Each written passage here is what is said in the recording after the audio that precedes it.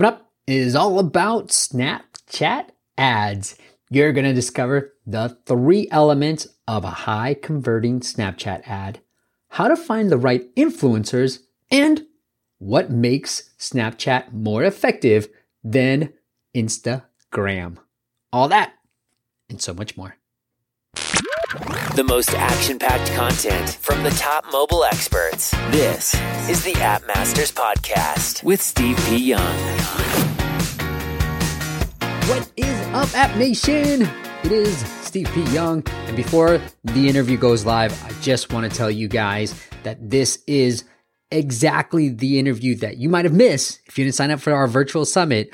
But this is the exact interview, a recording of the interview from the virtual summit with Timothy Armu of FanBytes. FanBytes has been a longtime supporter of the show and someone that I've worked with in the past where we've used clients and they've driven some tremendous downloads for us and our clients. And so I am super proud to have them on. And I really wanted to make this free because I want you guys to hear all about the greatness that FanBytes can provide for you when it comes to driving low-cost downloads through their Snapchat influencers. Now, they're just opening up Instagram as well. They're finding out that it's becoming a little bit more effective and things might be opening up on Instagram as well. So go check them out. It is fanbytes.com. That is fanbytes.com. They sponsored the summit. And I got to tell you, if you heard Kara's episode, the previous one, it was a lot of work putting this virtual summit together. And a lot of my team members put the video summaries for you guys too. So you can just read through, you don't have to watch the entire video, but there's a lot of great content in there. And if you missed it, you can only access it through App Masters Academy. So it is appmastersacademy.com. But I really want to make these all our sponsors.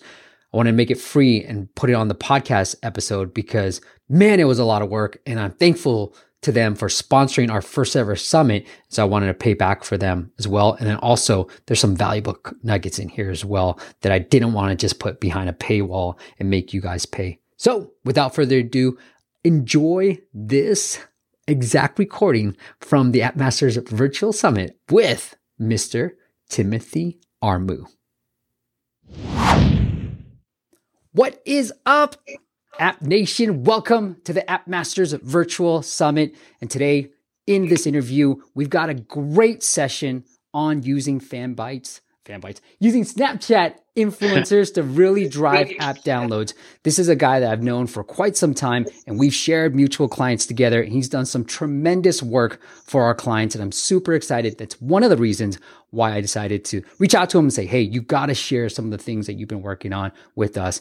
And we've done webinars. So we're going to talk all about how do you create the right creative? How do you find the right influencers and why Snapchat is the place to be for underpriced attention. But without further ado, let me introduce our guest today. His name is Timothy Armu. Let me clear my breath. Timothy Armu, he's the 22-year-old CEO of FanBytes, the world's first Snapchat influencer network, helping brands like Warner Brothers, Universal, and Sony reach teens on Snapchat. In 16 months, Timothy has grown FanBytes to a multi-million-dollar company, all based on the foundation of their unique influencer format. In the process, FanBytes has developed a model which has helped apps average CPIs of just 50 stinking cents, on average hitting 2 times cheaper CPIs than Facebook, the all-known Facebook, and Instagram ads. They've done some tremendous works. Congratulations, Tim. That's amazing stuff, man. Thank you very much. So, do you want to add any more color to the background that I just kind of mentioned? Yeah, I think, man, as you mentioned, brands come to us because they are figuring out how the hell do we engage with a younger audience who are not on Facebook, on Instagram, on Twitter. How do we do it in a way that we can actually resonate with them? And so through our formats, through our influencer-led formats, through our creative, we're able to really do that scale. And it comes with the fact that, I'm young, the team is a relatively young team. So if you're trying to understand how to reach a younger audience, who would you entrust to do that? Another young person as well. I can't believe you're only 22 years old, man. I saw, like, I was like, oh, so when we first talked, you must have just been like 19 or 20 at the time, Yeah, too. I was 20 When you first started this company, huh?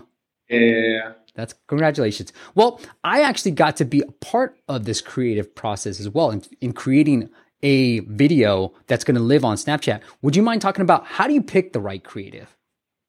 Yeah, so I think that at Grandma's, we've been coming up with this idea of, is there a procedure or like a process you can use to actually create the right creative, right? To make it a repeatable process. And we came up with this idea of something called advertainment, which is the fusion of advertising and entertainment. And it's the whole idea that, like, if you're trying to reach a younger audience, well, they are very resistant to advertising because they're always bombarded by it. So if you're able to infuse some kind of entertainment into it, perhaps that can actually really hit the nail on the head. And in terms of that advertainment, we've come to realize that there are three fundamental things that appeal in advertainment. The first one is cultural relevance. So can you tie in perhaps some kind of a song or some kind of dance or something which is culturally relevant to that audience and then insert your brand into it? If you can do that, then you're actually onto a winner. The second thing was this idea of, we call it memeing it up. And memeing it up is just this idea that younger people, they connect and resonate through memes, right? So like, I see a funny meme, I share it with my friends. I see another meme and I share it with my friends as well. And then we start to realize that if you, a brand, again, can insert yourself in that communication method, that works quite well. And then the third thing is humor. Fundamentally, right, I think a lot of people come and say, hey, this is how you engage with this audience, this is how you do that. But fundamentally, you're engaging with a human being, and human beings just like to laugh, right? So for us, in every single creative that we've tried to look at, we've said, is there any way we can insert any of these three things? Number one, cultural relevance. Can we introduce some kind of memeing it up? So that's taking some meme that is going on, and can we then like position the brand inside of that? And then can we then introduce humor in a way that will then get people to share? Because then rather than it just being a one-to-one communication, we can actually make it one-to-many because people will share and give you that extra added value.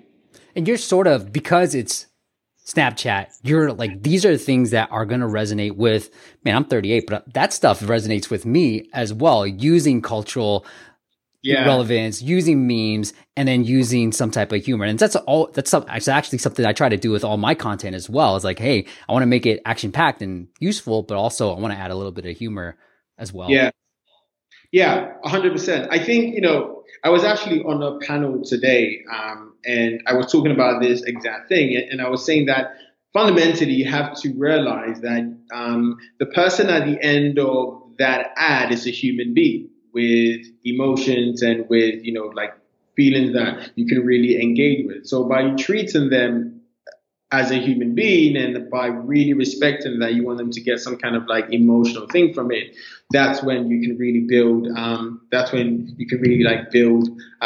something which will then get the right action, get the installs, etc. I mean, one example, just as a side note, so there's this app, I think I spoke about them recently on a podcast called Awevo. They're like this app where you can, it's kind of like 7-second videos where you can also get paid for it. So it's like a video competition app. Now, they had tried Facebook ads and Snapchat ads. And on Facebook ads, they were getting things like $6 CPI. And then on Snapchat ads, they were getting $3 CPI. So they had basically like said to themselves, well, this is the benchmark of CPI that I can actually get. And so when they then came to us, we said, actually, do you know what? Can we think of how we can use any of those three principles of advertainment? How can we actually use them? And the biggest one was that they were like 7-second videos, which you got paid for like every single day. Someone got paid for creating the like best video. Now that there was quite comparable to Vine. Although with Vine, they didn't like pay you or anything like that, but Vine 6-second video. So what we then did was something really cool. And I don't know if like your audience probably knows about this, but there's this meme going on around where it's like this guy is walking with his girlfriend, but then he's looking back at like another girl that's walking past. And it's quite a funny meme. And so what we then did was that we said that so you then had a picture of the guy, but then the girl he was walking with had the Vine logo on her head, and then the person who the guy was looking at, really wanting to be with her, had the Owevo logo. So then it suddenly touched on this, like it used memes to convey the fact that Owevo was like the next hot thing. And so that led to people really engaging with it. At the end of the campaign, they ended up getting like 50 cent CPI, which is 6 times less than they were getting with Snapchat ads. But that there is just an example of this idea of like memeing it up and really tying into cultural relevance there and humor. Tim, like how long did that process take? Because, when you think about creative design or creative videos, like one that you just mentioned, I would think like it's, you need a few people brainstorming ideas and kind of coming with like, that's a great concept. Was it just because you guys were looking at through the funnel of those 3 advertisement elements, like pillars, that you're like, hey, you know what? I got this meme. We can fit this in. It's like a perfect piece. Yeah. So I'd say for us, it came quite like quickly for us because we already had those principles in place. But I'd say even to come to those principles, like it took hundreds of different campaigns we're running where we're then like, oh, it seems like this one always works, right? Why is it that every time we use a culturally relevant moment, that seems to outperform? So yes, up until that point, I guess it was like fairly straightforward. But then as we then like got all that data and it was then like time to act, it was now really easy for us to. So basically, I've just told your audience like hundreds and hundreds of campaigns worth of results. I've just told you how to do it in like 5 minutes. So, well, thank you for sharing that, man. Let me ask you this: for an old guy like me, how do I figure out what's the next new meme? Because I gotta tell you, man. I mean, we're gonna date this interview, but the Yanni Laurel, like I didn't know because I was talking to the client, like, hey, are you hearing Yanni or Laurel? I was like, what the hell is this? And I was like 2 or 3 days late. But how do I keep up to date with all the popular memes? So one super interesting thing is that so 2 things. The first one is Reddit is actually really good for this stuff. Like Reddit is like really good for this stuff.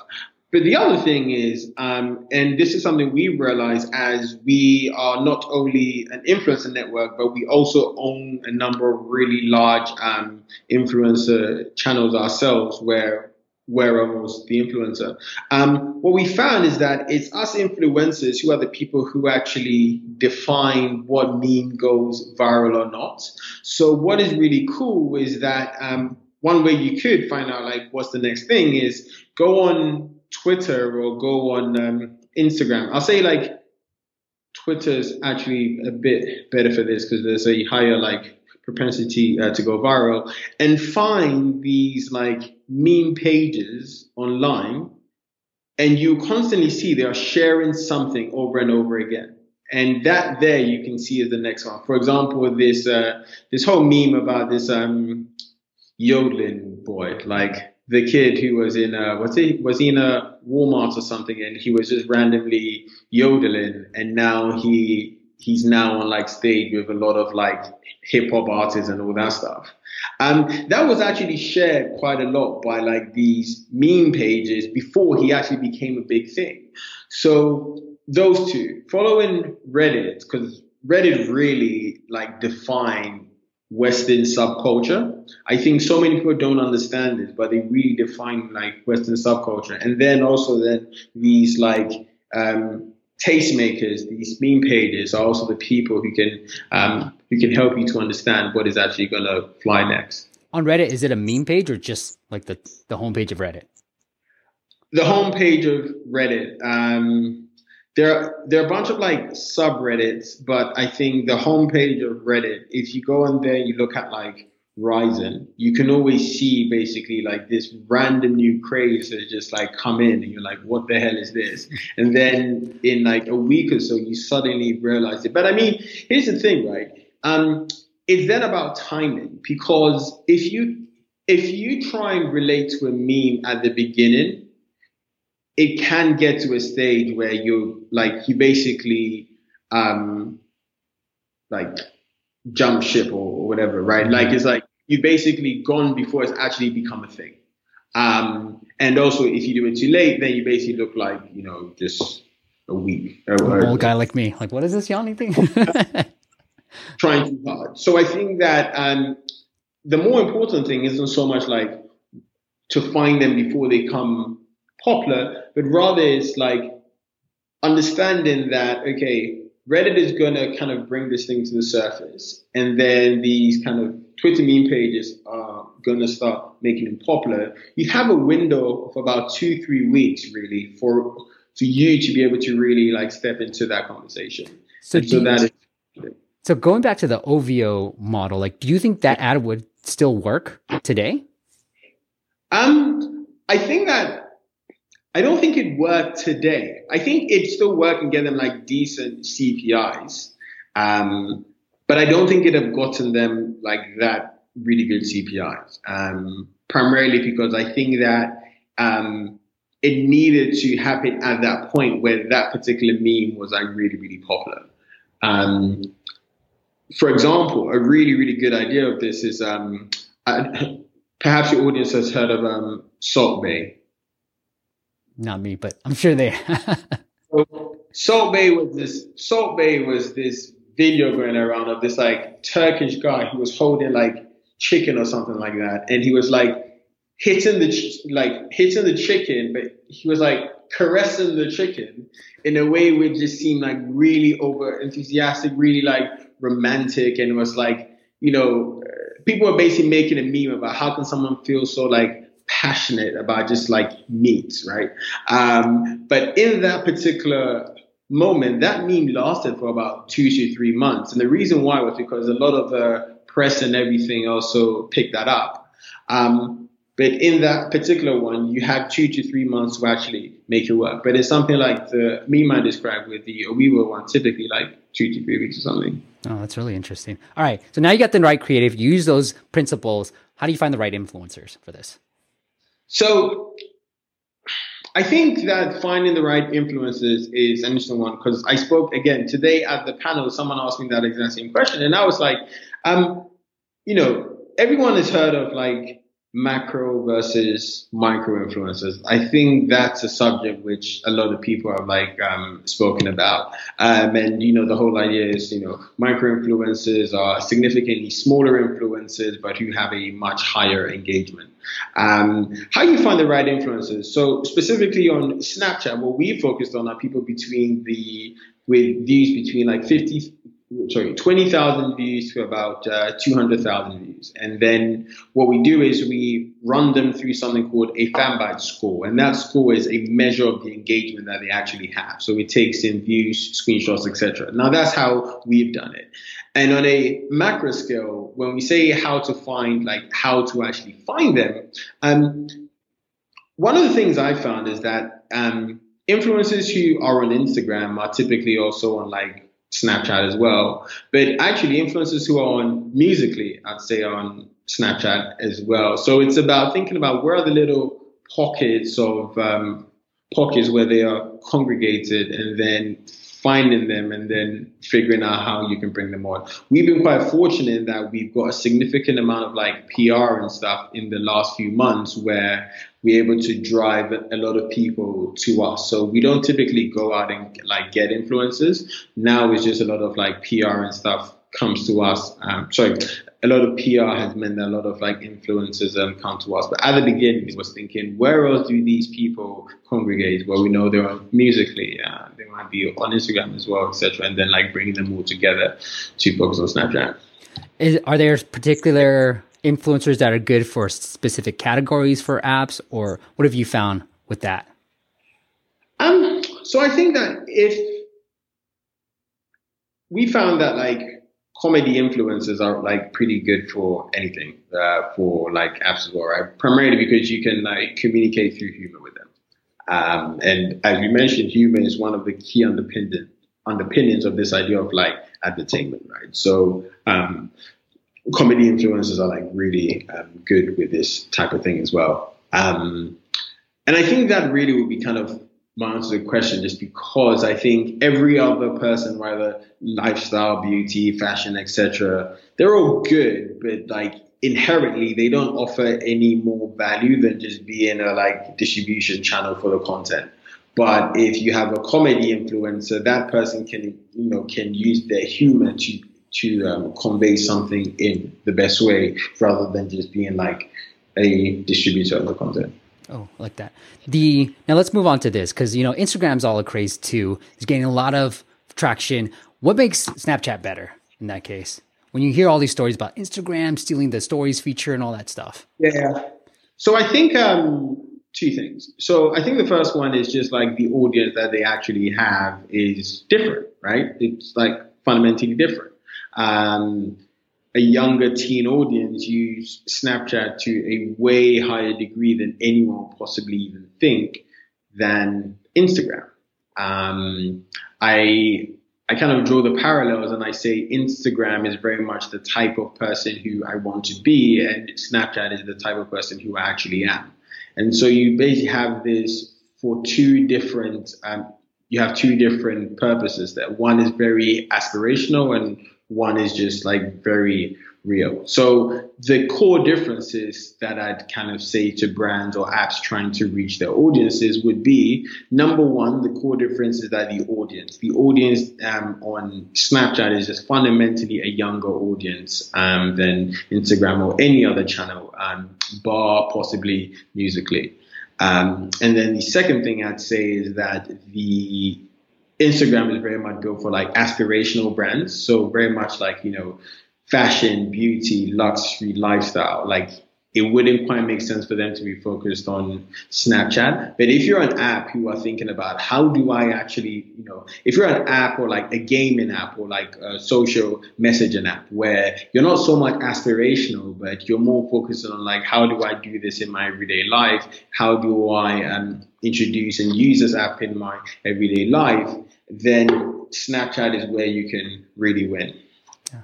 Now, I get this question all the time, and I'm sure you get this too, Tim. Like, would it work for blank category? Now, I'm going to assume you don't get that for games, because obviously I think games works. But like, people will ask me, like, does this work for, like a productivity app or a security app?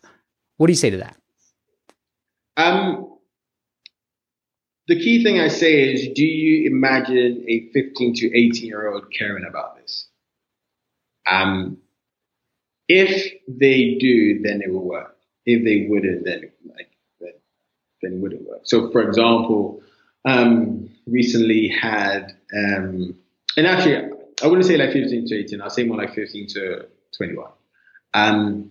For like recently, we had an app or a site which basically helps people with mortgages, right? And I was like, and they were like, oh, we'd like to like start the buyer journey with you guys, because, if we can get an 18-year-old like thinking about us as well, then perhaps. And I was like, yeah, but not really, because an 18-year-old at this point in time is not thinking about like getting their first house and stuff. There might be some, but this is very much they are very much outliers.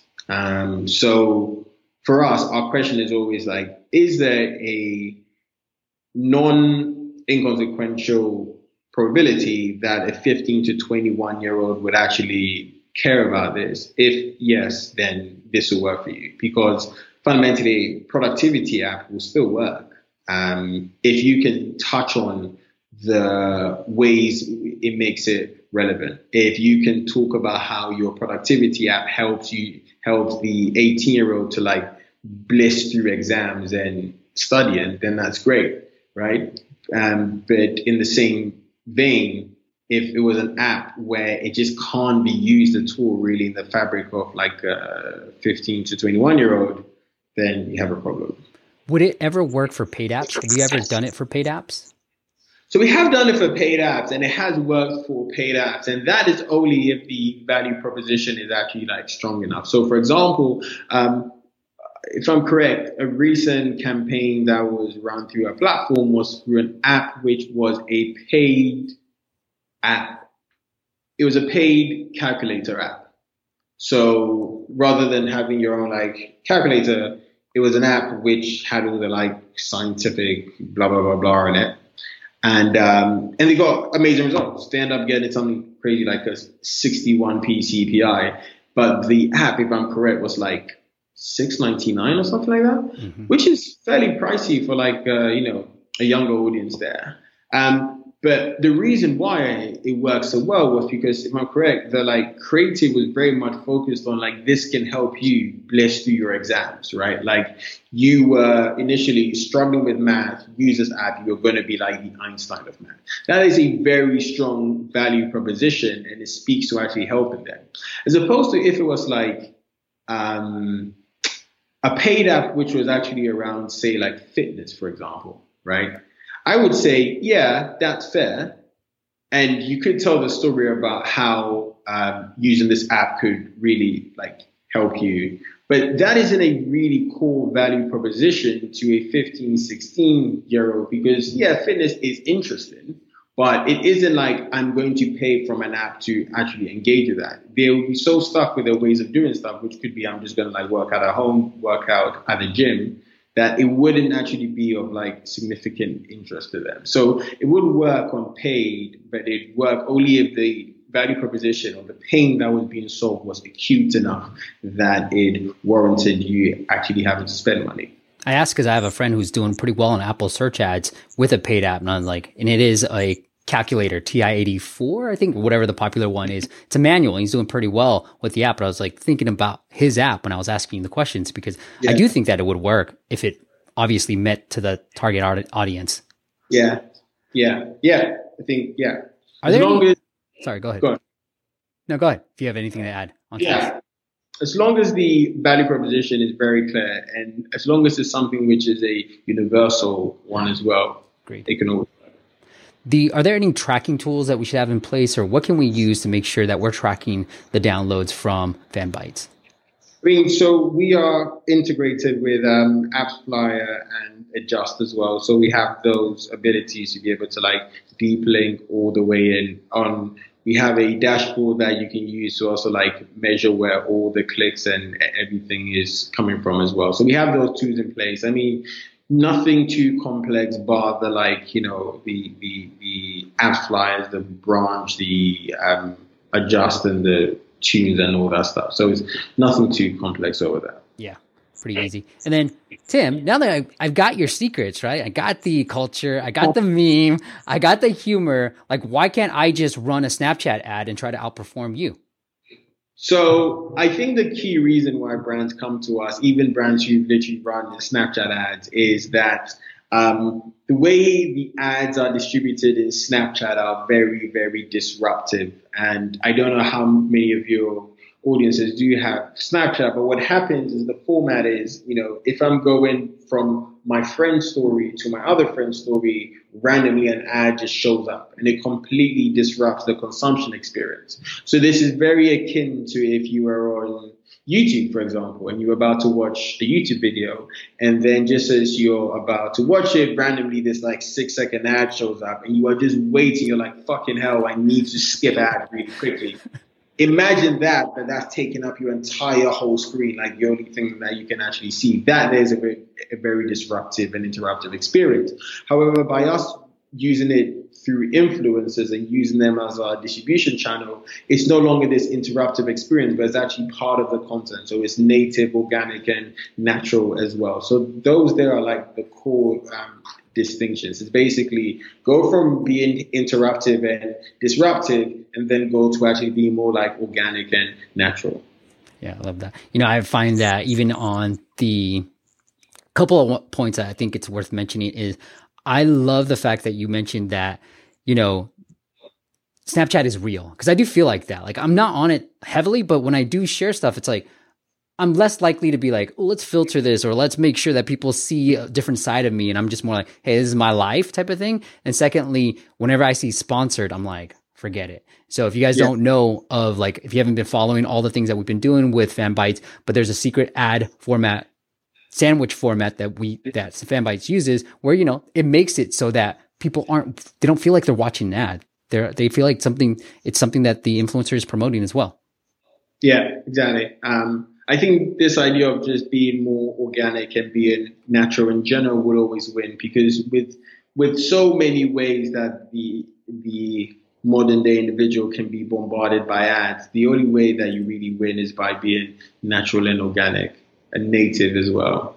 Yeah, I love it. Well, Tim, there is a special offer for everybody who wants to get started with FanBytes. It's $500 off your first campaign, right?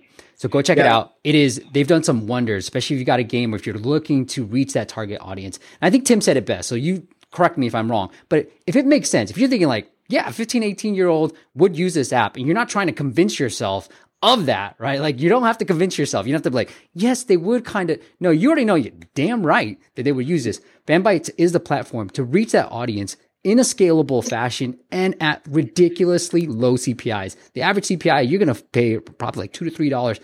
That's a good CPI. And then people are paying way more, obviously, through Uivo, whatever they call it. But $6 CPIs on Facebook. So go check it out. It is fanbytes.com. Or if you want to check out the special link, it is appmasters.com/fanbytes. And you get $500 off your first campaign. And then you're just going to get addicted, because that's what happens. You've seen the growth and you're like, I love the ad content. And you got to check out the creatives, because Tim has come up with these principles that has worked for this target audience on FanBytes. They're really fun. They're really engaging. I've seen a bunch of videos that they've created and they're really fun. Tim, anything else you want to add to that?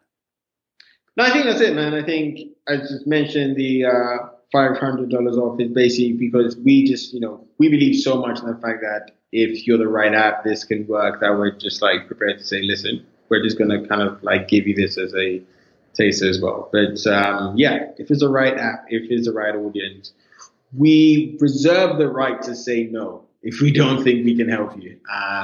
Where we are more than happy to say no. But when we work well.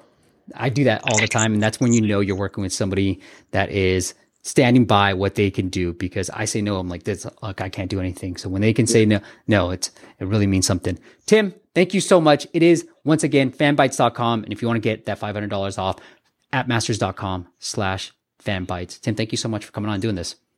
Cheers, man. Sweet.